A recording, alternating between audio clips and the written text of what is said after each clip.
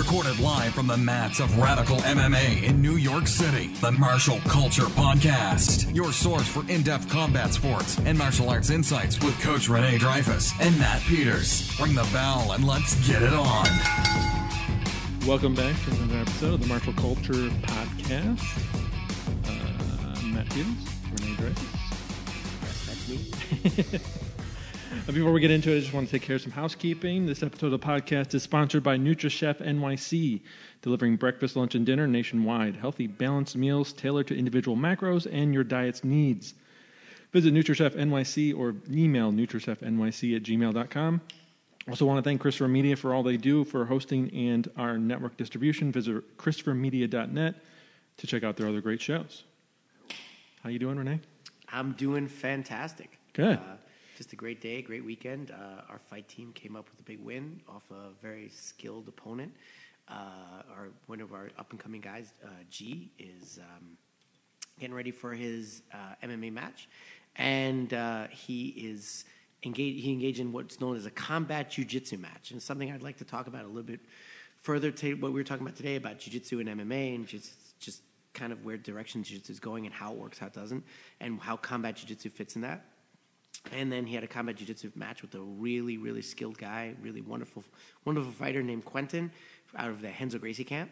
And we were lucky enough to get the win yesterday. I'm very proud of G. Trained really hard, and his opponent was really game. Wonderful gentleman, wonderful fighter, really skilled. And we came up on top, and I'm really, really proud of our team's accomplishments. Beautiful. Add another trophy to the wall. Yeah, it's a great one. So it was great. Also, the UFC Fight Night 116 was last night. I did not watch the Gennady Triple G Canelo fight because I really don't watch boxing. Respect boxing as a science. Not a big fan of the whole boxing craziness and scene, and also there's a certain amount of boxing that I just don't like to watch because it's gamesmanship, and again that goes into what we're going to talk about today: gamesmanship versus fight effectiveness. Hickson Gracie has a thing. He says there's efficiency and effectiveness, and when you play to the rules, you are being efficient in winning. But when there are no rules, those efficiencies, that gameplay goes away, and you see you don't have effectiveness.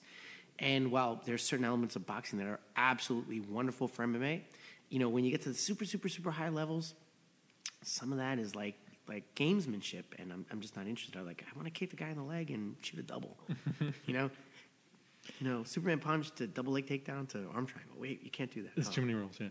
That being said, I would like to say that I do have some amateur, white collar, whatever, unregulated boxing matches. So I did train boxing and I competed. And it's all love to the boxers out there. Any hard training, total respect. Mm-hmm. Not trying to knock a martial art or anybody's hard work at all. Yeah. I think boxing also has a bit of a history of being a little dodgy, shady, yeah.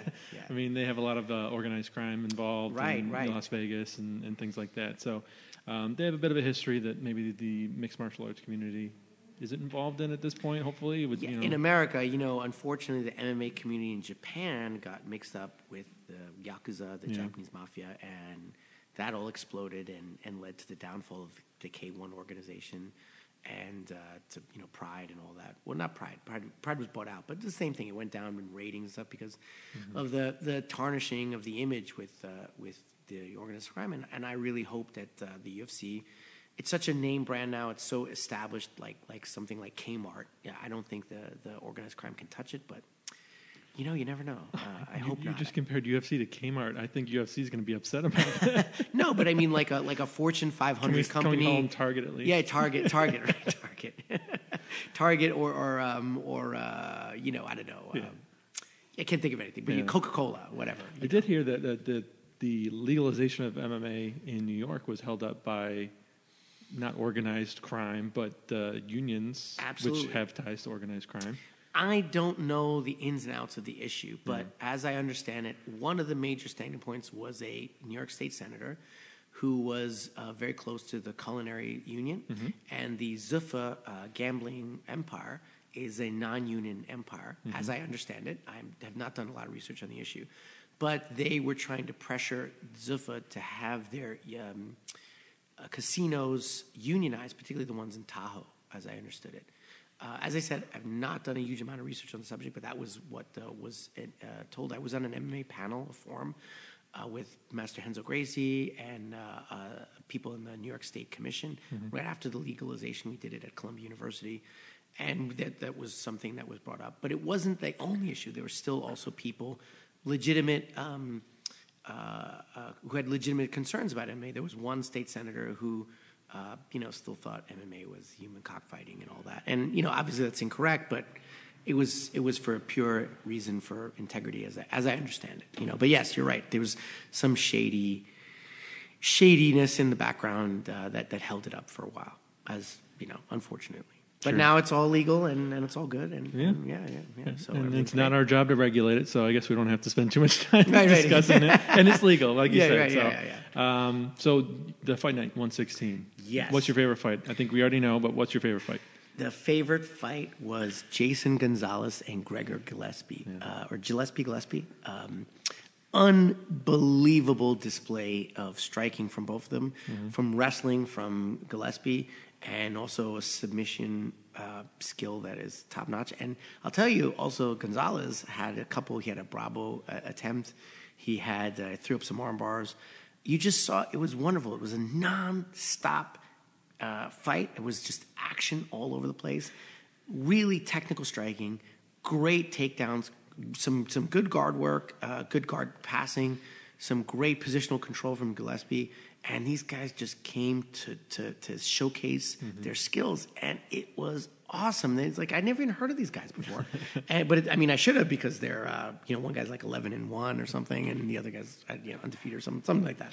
But fantastic fight. It was just made my night. Unbelievable. Well, with such a ferocious display in the first and second round, I think we're going to hear these names a lot more often in the future. Absolutely. And, Gonzalez did not come up with the win, but that guy can punch. He almost dropped Gillespie. Bam! Old 1-2, boom! Right to the face. And then that guy Gillespie has some chin. Yeah. Jeez, that would have sent my teeth off to the moon. It was just, what a strike. And yet he took it, he shot in, and he almost got dropped twice. The second one was I have to look at it again, but it looked like a real short uppercut, but it just connected so hard. But I'll tell you, Gillespie had this is a real appreciated skill. And you see the high-level fighters getting this better and better, but clinch striking. I'm not talking about Muay Thai clinch. I'm talking about the over-under MMA clinch. And overhand elbows, stomps, knees, but really not the kind of like, I'm going to push you against the fence and lay there, and we're going to like knee. I'm going to drop down for a double, boring. No. High intensity, high pressure, boom, boom, boom, boom, boom. Overhand elbow, bop, bop, bop. And just the infighting and that clinch, I'm telling you, the next year, 2 years, you're going to see a huge evolution in the pace and technique of infighting from the clinch against the cage. There are always fighters that there were active, but now you're going to see how people are doing these short elbows, uppercuts, and I'll tell you, our academy is really pushing that envelope on this too. So I'm really hoping that our fighters can showcase some of those skills as well. And Gillespie had this phenomenal, really short overhand elbow that almost dropped Gonzalez. He backed off, then he went pop, pop, pop, and hit him again. And just such heart from that guy. He didn't cave. He just came in and kept fighting. Two amazing warriors. They're really no loser in that fight because they're fantastic fighters that both deserve tremendous respect. And I really hope the UFC brings them back for more and more and more.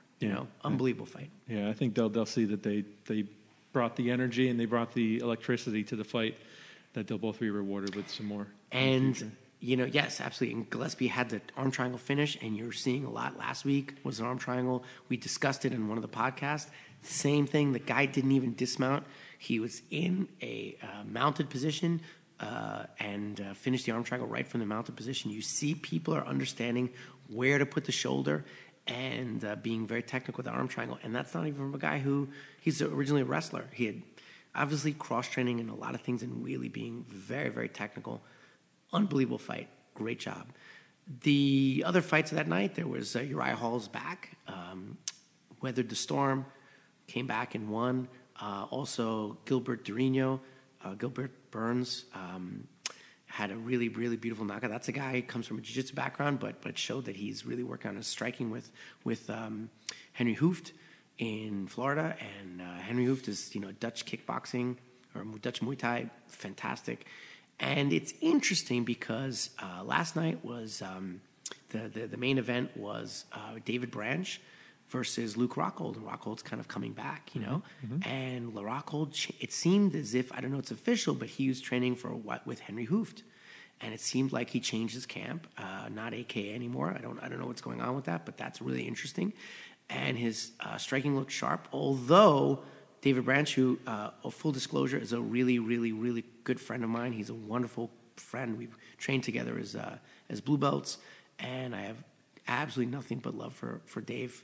Shout out, buddy. You'll come back stronger from this one. But Dave clipped him and really hit Rockhold hard, but then Rockhold came back with some phenomenal jiu-jitsu and got the mount. He did a mat return right into the mount. Mat return, bam, mount, and then unleashed a furious barrage of strikes. Yeah. Dave, unfortunately, turned to escape, gave up his back, then tried to get out, but then had his back mount. He gave a back mount, and the referee stopped it because he was unable to defend himself. That is a very tough position, but I would say, and this is, again, super love for Dave Branch, great friend of mine, but there's a huge difference between escaping the mount when you're not throwing strikes and escaping mount when you're throwing strikes. And that brings us to what I'd like to talk about in combat jiu-jitsu and jiu-jitsu that works in MMA, jiu-jitsu doesn't work in MMA. One of the things that you saw last night, one of the fights was Sergio Moraes. Again, my idol in jiu-jitsu, great guy. Nothing but respect for the guy, but came in and had a disastrous fight.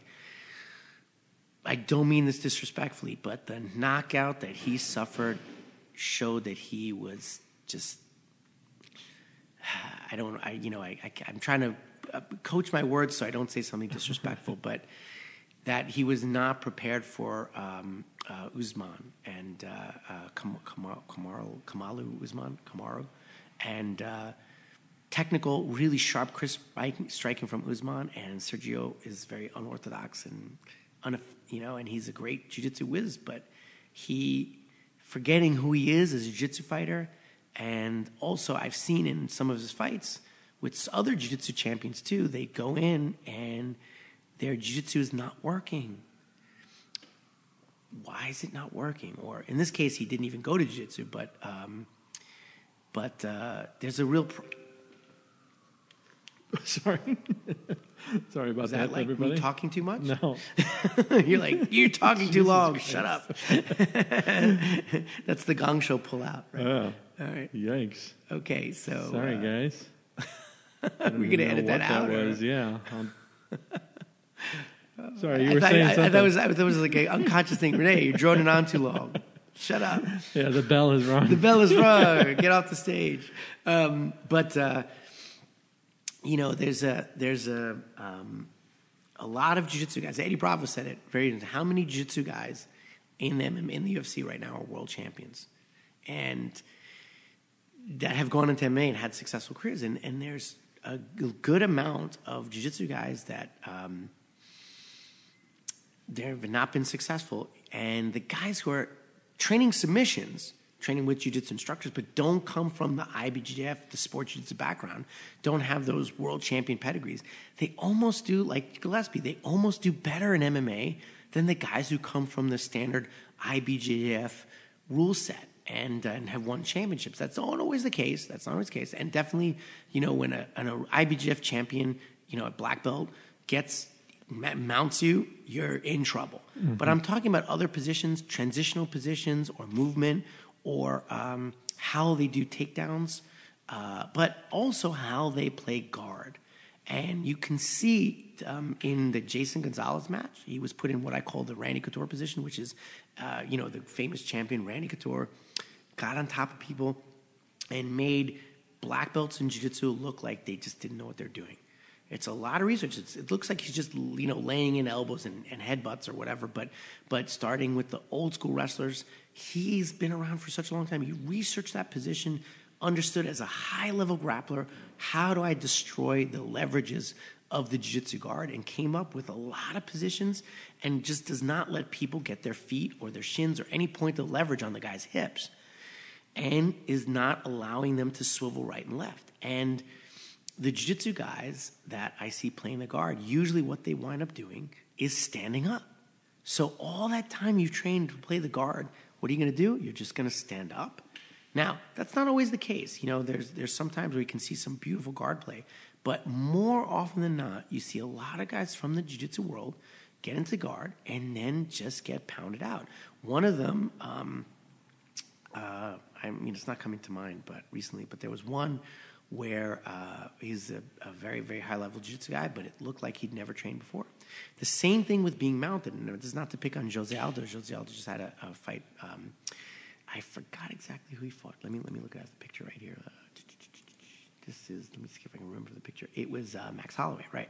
So Max Holloway mounted Jose Aldo, and the structure of his escape, not unlike, Dave Branch's, the structure of his escape was incorrect for MMA because they're doing certain types of moves, they're training without thinking about strikes. I believe, I can't speak for anybody's training camp, but it seems to me, I'm not there, and this is not to criticize or kind of like down talk anybody. These are great warriors, great fighters, but it's just my observation.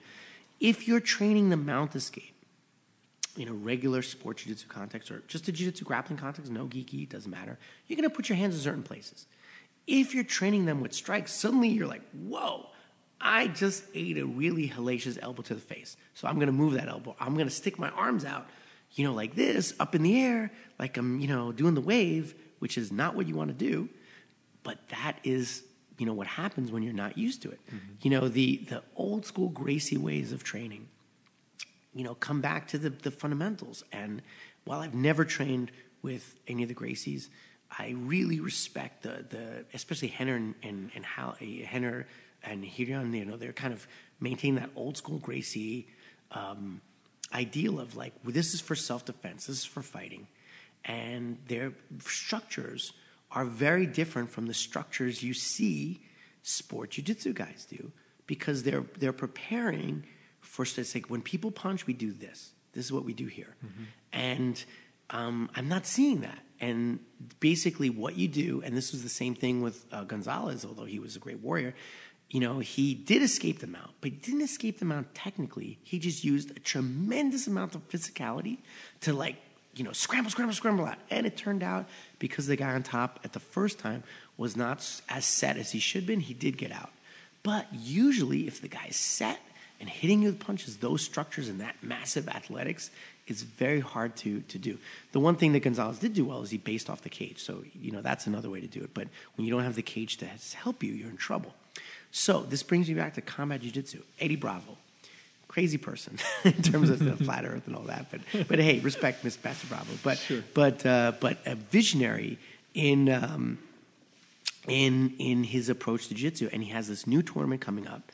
He's already had a couple of try runs, but it's the EBI tournament. Mm-hmm. But now he has EBI combat jiu-jitsu, whereas it's not MMA, but it's another jiu-jitsu tournament that brings reality to what we do. So you can slap the person as hard as you can in the face.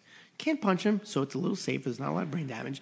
But when somebody really does that old school slap on your face, sure, you're like, ow! Yeah. So it's safe, but at the same time, it's a little bit more real. Mm-hmm. And that's how we train in Radical every single day.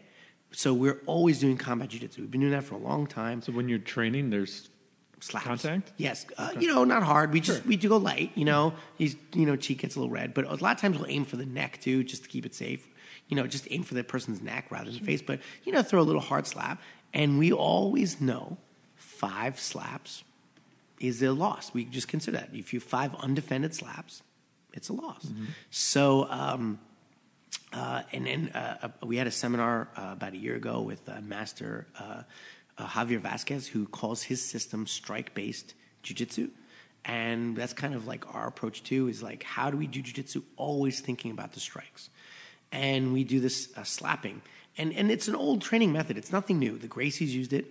It's called taparia in Portuguese, which is sort of like you slap the guy in the face and you simulate the punches so you can go home and not get hurt.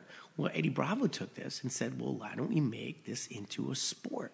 So we play our jiu-jitsu, but we also add these slaps in to keep it real, because without the slaps, you can get away with a lot more. Mm-hmm. And right now, there's a real deviation in the jiu-jitsu world. The wonderful thing about jiu-jitsu world is that everybody's kind of free to evolve and do their own thing, and that's what makes jiu-jitsu so great. And I think we already discussed some topics for the next podcast of like why martial arts grow, what they don't work, and when they're rooted in mysticism, when they evolve. And that's something we'll talk about here. But great thing about jiu-jitsu is that it's always evolving. People are pushing the envelope. It's sort of like, the software language Linux, where it's what they call open source. Mm-hmm. So there's thousands and thousands and thousands of people doing jiu-jitsu around the world,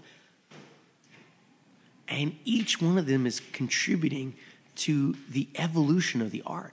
I have my own little personal contribution, the thing called the rat guard, and so does so many thousands of other people. These little minute, there's the De La Riva guard, there's the rubber guard from Master Eddie Bravo, which is an amazing, amazing thing. And everybody has their own little thing. But what happens is now most of the evolution in jiu-jitsu is in the sport realm. So you have these things that just don't work in a real fight. Koala guard. Sorry, Mackenzie Dern. Love you, but Koala guard sucks. Sorry, no offense. But Mackenzie Dern, you're awesome. All right. The worm guard. Keenan Cornelius, great guy, amazing athlete, but worm guard has no place in a real fight. And you're like, what the hell is this worm guard crap? What am I talking about? It's you take the guy's uniform and wrap it around like a lasso around the guy's leg and use it as a control, and you sit up on your butt in here. And also, I have nothing but respect for the great, great, great master, Marcelo Garcia. I was honored enough to train under him, and I have absolute respect for him.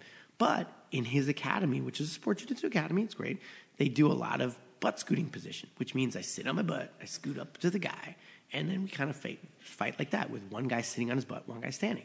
That is not a position that exists in real life. That is also not a position we will ever do in our academy in Radical. And the people who are interested in going to MMA or keeping it real, as the Gracies say, don't play that position. So if you're, the minute you play it and you eat a big fat slap sandwich to the face, you're like, whoa, I don't ever want to do that again. Mm-hmm. And don't think it hasn't happened, because, and I love Jacare. Jacare is a famous jiu-jitsu guy. Jacare is one of my idols. One of the best sport jiu-jitsu guys to have ever lived in the modern era. And yet he butt scooted on the Cuban fighter, Yoel Romero. And you have to watch that fight again, Matt. So Yoel Romero looks at him, he's like, uh-oh. Are you for real? Okay, here I go. Elbow to the face. Bam! And this is respect to Master Jacare, who is a great eye, but he ate so much hard ground and pound in that fight. Even by his own admission, he didn't wake up until the middle or the end of the second round. That's what he said. Wow. And he was just unconscious throughout the whole fight, but obviously still functioning, but that kind of function, that low-level unconsciousness. Yeah, in a cloud. You're just fighting. Wow. So he fought through that round. The bell rung. He was in his corner. He got back up, fought the second round, still got hammered, but, he's such a great athlete and skilled. He, fought back, but got destroyed, lost the decision. And in that fight, that guy suffered some brain damage for sure. Mm. And then the next fight, he also did something. He played the guard incorrectly and kind of the same mistake. So, this comes back to what I was saying, about effectiveness and efficiency. People in the sport jiu-jitsu world, and I respect their dedication to that, but if they're ever interested in going to MMA or doing combat relevant, you fighting for these efficiencies of that sport, but you're not addressing effectiveness. And this is as Master Hickson said, Grandmaster Hickson. And you're going to do what you do. People say, oh, well, I'll just adapt. You do what you do. You do what you do. The way you fight is the way you train. Mm-hmm. And if you train one way 20 times, on the 21st, you're going to do that way. So if you do one thing over and over and over and over again, it's going to be very hard to break that bad habit. So for us, it's day one where we're always in an MMA context. Now, some people are, able to kind of get started in that sport jiu-jitsu world and segue into MMA, adjust. The top game is one thing, but the bottom game is very different. And there's so many things to correct when you're training in a sport jiu-jitsu context. When you transition to no-gi, meaning, there's no uniform to grab onto, and punches and strikes and headbutts, which obviously every UFC does not allow headbutts, but, they kind of happen quite a bit. Yeah. And there's some promotions in the world that, still allow them. And, of course, they're part of real fighting. So suddenly you're dealing with a lot more weapons flying at you and a lot less control.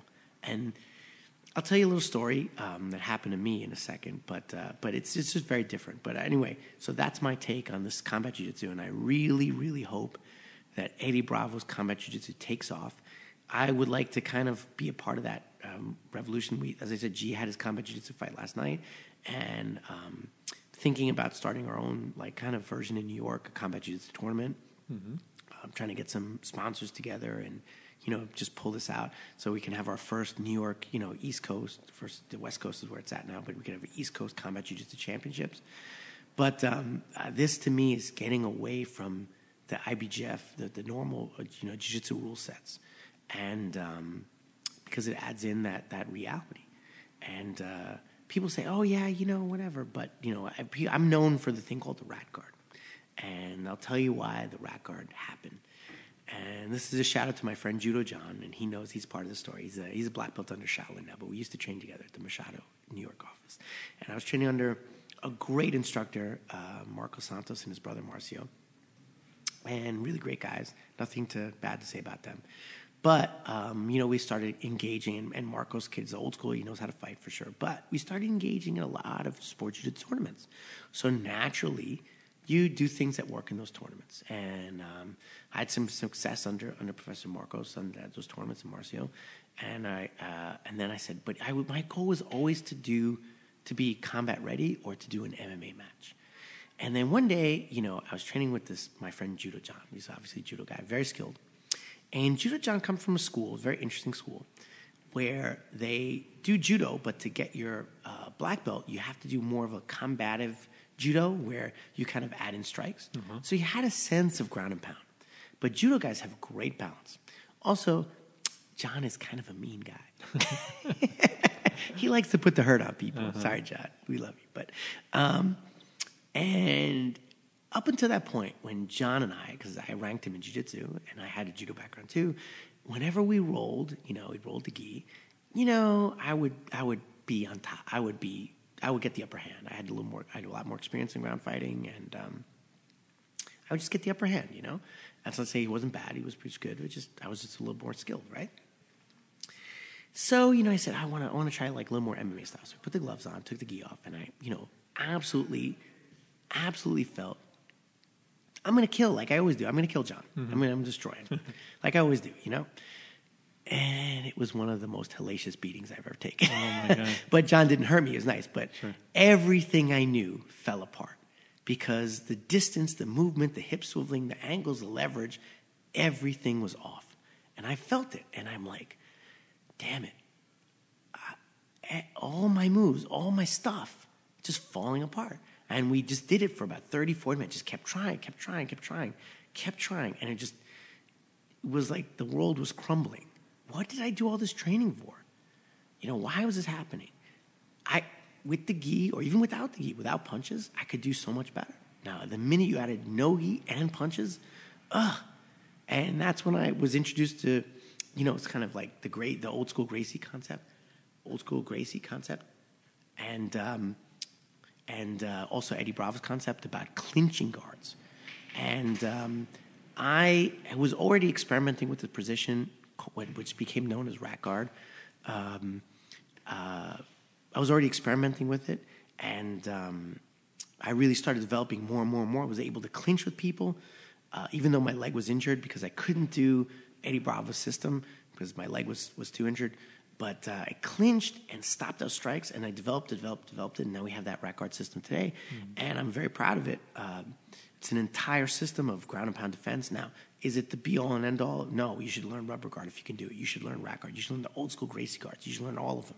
But they're those options that are all not just efficient, they're effective in fighting. And when people start slapping you in the face, you go back to those guards. The Gracie's called the Valley Tudor guard. Great guard. Awesome.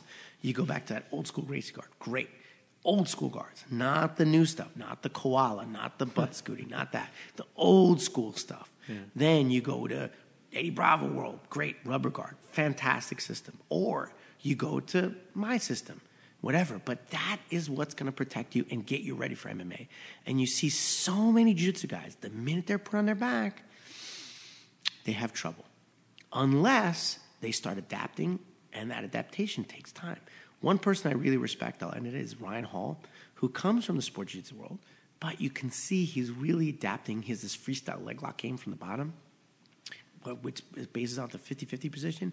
The 50-50 position is, generally speaking, not a great place to defend strikes. But he adjusted it and modified it, and I'm really interested to meet him and ask him questions because I love what he's doing. How he took that position that was played one way in sport jiu-jitsu, which is really not good for fighting, and turned it into something that was a great weapon to launch assaults from. Mm-hmm. And so it's all about evolution, going at making it efficient and effective. And so that's where you can see the UFC, this fight night last night, you can see a lot of the jiu-jitsu guys like Serginho, not doing, Dave, unfortunately it came up a little short, but maybe not training enough striking or combat jiu-jitsu oriented training where they can, in a safe environment, prepare for bad situations where they're not just being dominated with grappling, but being dominated grappling with strikes, grappling and strikes together. Because that's what mixed martial arts is. It's mixed. It's not we're going to do jiu-jitsu today and do Muay Thai tomorrow and wrestling tomorrow. It's about the transitions and the hybrids and the mixing. Like we were talking about the clinch before, it's all about the mix. Anyway, I think I droned on a little too much. But great information, good stories.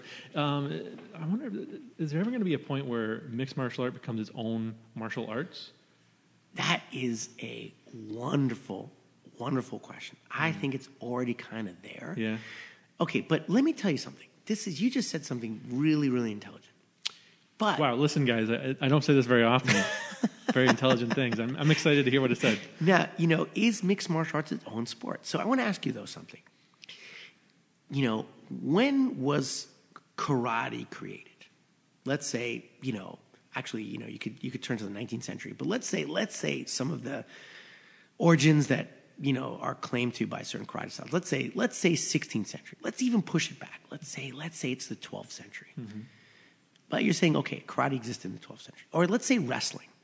Wrestling, when did wrestling exist? Well, let's say, we have ancient Greece. Yeah. So we're talking, 500 BC. Okay, human beings been around the planet for a lot longer. How are we fighting 4,000 years ago? 5,000 years ago? Throwing rocks at each other. We're fighting the same way as today. Yeah. Yeah, because fighting is fighting. Mm-hmm. Karate's not fighting. Muay Thai is not fighting. Boxing's not fighting. These are all artificial constructs. Now, why do those labels exist? They exist because you had people who either specialized in certain elements of the fight and they said, okay, this is my, Ishikawa-ryu or, or Tachikawa-ryu or whatever, this guy's style. This is the little additions I have here. Like we see in jiu-jitsu, or like the Philly style of boxing versus the Kronk style, or if you look at training Freddie Roach, Freddie Roach he's kind of this way. You're going to go into these trainers, they're going to train you a little bit this way. Everybody has their own little thing. Even in boxing, there's these little styles, and there are these little stylistic differences which became their own martial arts in the sense that I'm this guy and I learn these little details. But really what that is for pedagogy. Pedagogy, the study of teaching. These breakdowns are like, let's break down throwing to these things so I can teach it better, you can understand it better. So throwing is throwing. And of course, with that breakdown of those sciences of leverages, they evolve. So what is the best gi throwing art? Judo. There's no question. Judo and Russian Sambo. Russian Sambo is based off of Judo, but the best gi throwing arts are from the Judo tradition because they've taken that science and really, really, really, really researched it. What are the best no-gi throwing tradition? Well, the Western wrestling traditions, Greco-Roman wrestling, folk-style wrestling, freestyle wrestling, because they've broken down the sciences of those leverages and really researched them. Mm-hmm. But really, that's like they're doing subsets of fighting and researching. They're one element. And at one point, we have to bring them back into the mixed martial arts sphere. Because mixed martial arts is not mixed martial arts. You know what mixed martial arts is? The closest thing to just fighting there is. Now, it's not fighting because obviously there's certain things you can't do. You can't pull out a knife. You can't bite people. But, basically the leverages of mixed martial arts are the closest to a real fight because they allow so many things. Mm-hmm. Now, I think Valutude is closer because, you allow much more. But it's the same thing. There's really there's a negligible difference. Because there's so many limited rules, you're in MMA, and MMA, is it a martial art? MMA is fighting. It's always been a martial art. It has always been a martial art. It's fighting. Mm-hmm. What we did by making judo, jiu-jitsu, all these other martial arts was just cut up the pie into different slices and say, okay, what's this slice? What's this slice? But really, it's just one pie. Mm-hmm. It's fighting. The rules of gravity were the same 5,000 years ago. I have not met a human with 4 arms and 8 legs. So that's not going to change. Mm-hmm. I think Bruce Lee said, we all have 2 arms, 2 legs. So, the variety of what we're going to do is not going to be that much different. Mm-hmm. Now, of course, there's evolution. There's refinement. But, there's wonderful because you look at the Natural Museum of Modern Art, the Metropolitan Museum of Art here in New York, and you can go to the Greco-Roman section, and you can see these ancient pottery from 500 BC, and you say, oh, that's a guillotine. Oh, that's a souffle. Oh, that's a double leg takedown. Oh, that's a this. And you're like, I just did that today. There's a great sculpture of, I think it's like Hercules or something doing a line, and he's just doing I forget what he's doing, like a kimura or something, right? But it's like... That's interesting. Yeah, it's thousands of years old. Yeah. So fighting hasn't changed, but we've gotten better at classifying it. Classifying it to research and evolve it more. But the base... But fighting. Fighting is fighting. That's fighting's fighting. Yeah. Now, what happens is... That begs the question, why does some martial arts work and some don't? And they really don't. And I would like something we could discuss later. I think we get too evolved into our specificities. And we add too many rules. That's one. And, well, you guys might not know, but I did compete on the Taekwondo circuit in the 80s a little bit. And I have respect for Taekwondo. But Taekwondo has a lot of rules. Mm-hmm. So you add all these rules. Now, when you take them away, suddenly you're like, whoa, I'm not protected anymore. Same thing with boxing. I have tremendous respect for boxing, but you can't grapple, you can't do this, can't do that, can't do this, can't do that. So then you have James Toney versus Randy Couture. Oh, I'm going to shoot a low single and tap you out, and it's nothing. It's the easiest fight that in the history of MMA is James Toney versus Randy Couture. He's like, wow, this is the easiest payday ever. I'm going to shoot in, take him down. He just wasn't ready for that. Right. And so he was always protected by boxing rules. That doesn't mean that Mike Tyson can't fight. That doesn't mean James Toney can fight, but they're used to one dimension, and they're protected by the rules. And that means they have vulnerabilities, great big glaring vulnerabilities that if you can take advantage of, will be great. Now, if you're starting from scratch, like I just walked in off the street, should I build a layer of each discipline, or should I go all in and mixed martial arts? We talked about this last week, right? Who knows? Yeah. I'm not sure. This is exactly what we talked about last week. But Joe Rogan's on one side. I'm kind of on the other. Because still, you need those pedagogical divisions to really understand the science of a position, right? Mm-hmm. So Jiu-Jitsu exists because they said, let's really, Brazilian Jiu-Jitsu, let's really research the submission fighting game. And really, really, really think about this thing. And wrestling exists. Let's really think about throwing people on their heads without a uniform. And they got so good at understanding those leverages by taking the rules away. Putting the rules in and saying, we're just going to focus on this element. So they got really great. And there's something to be said for that, because if you spend a lot of time mastering one element, then you can push that element on other people when you go into there. The problem is there's certain things, like, I can't tell you how many times I've trained with wrestlers, and the minute you take them to the ground, they give up their back, because that's what you do in wrestling. Mm-hmm. You give up your back and you get choked out. So there's always that flip side of, like, how deep do you want to go into that science? If you go too deep, you can't come out. You get so into the gamesmanship that you can't come out. You can't de-evolve. And that's one way, I'm so impressed with Henry Cejudo, is that he's obviously an amazing wrestler, but he has been able to transition that wrestling into functional MMA wrestling, and also add it to his skill set. But there are a lot of people, like the Team Takedown out of Texas, who recruited tremendous wrestlers, and those guys haven't had a lot of success. For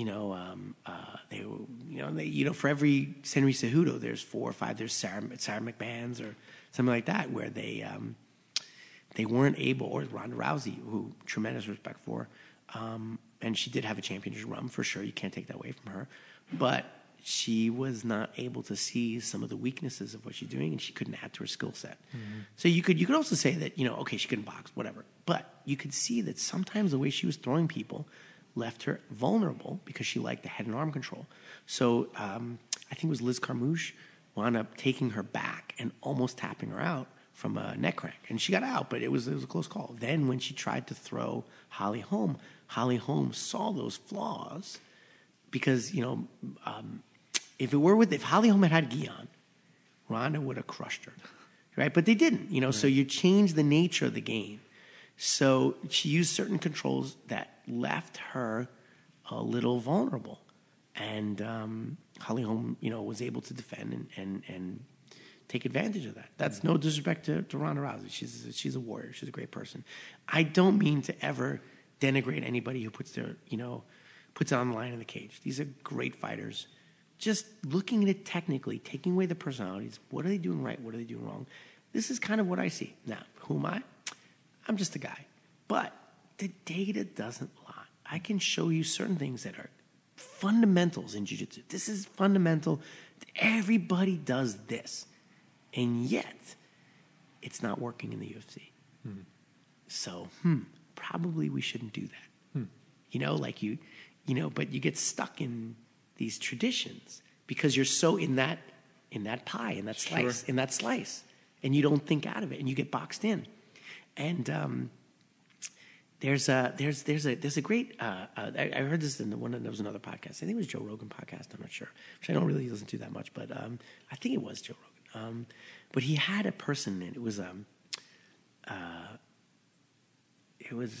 she's like a kinesiologist or something. She had some biomechanics expert, and she says that we live in this world with chairs and things like that, and we don't realize that these are prisons that are destroying our body, because we're so sedentary. So we should be living on the floor. So in her house, she got rid of all her furniture, and she's raising her kids to live on the floor, and they're actually their circulation, their blood pressure, their flexibility, everything's way off the charts. They're like super kids or something, right. Something like that. But she doesn't realize that the things that we call comforts are also traps, right? And the staying in that slice of the pie in each martial art is a comfort and a positive until it becomes a trap, until it becomes this habit that we can't get out of, right? And when habits work against you. One of my favorite bloggers is a guy named Sam Yang. He has a blog called All Out Effort. Shout out to Sam. And he has a whole post about this, about how habits become traps. And when people read you and you know your habit and you just can't get out of it. Yeah. Jose Aldo's kind of like that with his striking sometimes, as Sam mentioned. And Conor McGregor kind of took advantage of that. Habits can be traps. And that's what I'm trying to get away from in jiu-jitsu. We want to make sure we're technically sound, but we never want to go too much down the rabbit hole of that slice of the pie that we forget about the whole pie. Yeah. If you have any tells, in poker and stuff like that, so they study you fighting the last 10 fights, and you always move to the left. Yeah, they're gonna punch you when you move to the left. Are you a big poker player? A little bit here and there. Wow. Yeah, I did poker. The person who won last night, he used to be a professional poker player. Oh, wow. Yeah, but mostly online, he said. But poker is fighting. Yeah. Poker's fighting. It really is. I mean, I don't really play. My grandmother was a big poker player, but my parents were like, gambling's bad, so don't do that. So, go fight instead. Yeah, but my grandmother was quite a gifted poker player, and my mom was said, never gamble with your grandmother because she will take everything away from you. Oh, yeah, she won't care that you're a good grandson. Oh, grandma. I miss you, Grandma Inez. Oh. So I think we've learned that thousands of years of fighting and nothing has really changed, but we've segmented. We've put it in classifications, and we'll always evolve and learn new things and new techniques and add them to our repertoire. Right. And then we just have to worry about the way we evolve. Do we evolve towards just the efficacy in that slice or efficacy in the whole pie? Mm-hmm. And I really hope everybody watches the upcoming, it's on the UFC Fight Pass, I believe, and I forget, but the upcoming Eddie Bravo Combat Jiu-Jitsu tournament. It's an 8-man tournament. They have a stacked lineup, I believe, from the Danaher Death Squad, the Kenzo Gracie Academy. Gary Tonin is in it, and they have a lot of other fighters in it, and it's great. They already had one match, or one trial tournament with some girls and some guys, and now this is the real big one. I really hope it takes off, and I really hope everybody gives it a chance and supports it. And Master Eddie Bravo is a visionary, phenomenal guy, and I can't wait to meet him. I'm a big fan, except the earth is not flat. And I don't smoke marijuana either. Yeah. We could spend a whole episode on Eddie Bravo. Don't do marijuana. Sorry. Don't do drugs. Don't do drugs. Drugs bad. Yeah. All right. Oh, he's not going to like me now. We just put him in a rat cart. Yeah. Oh, I don't know about that. He would probably be too good for me. He runs circles around me, for sure. No. All right. So thanks for listening to this episode. And we're going to be coming back in the next couple of weeks with some great stuff. Keep an eye out for what's coming in the future. And how can they find the Eddie Bravo? Is that on? It's going to be on Fight Pass, right? Yes, I believe. And is that coming up in the next couple of weeks? Yes, I'm going to look it up right now. It is crap. Hold on. Here we go. No, that's not it. Oh man, I can't find out the date.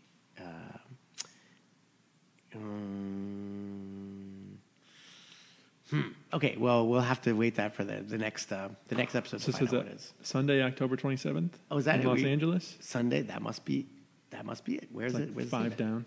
Yes. Oh, right. There you go. Sunday, October 27th. What's his website? ebofficial.com?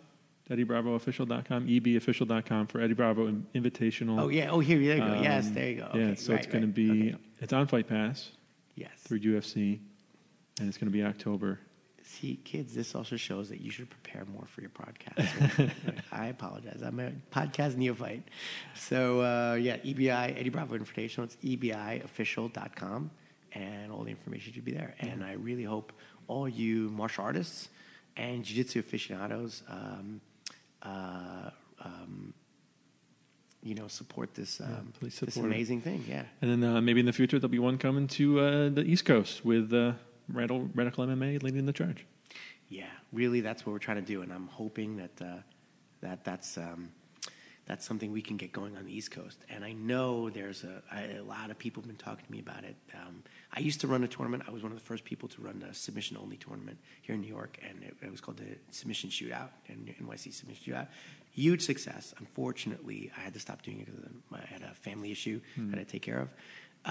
But I'm going to be back running a tournament. But instead of submission-only, we're going to do full-on combat jiu-jitsu. Beautiful. Awesome. Keep your eyes open and your ears also open for those kind of things. Fantastic. Coming in the near future.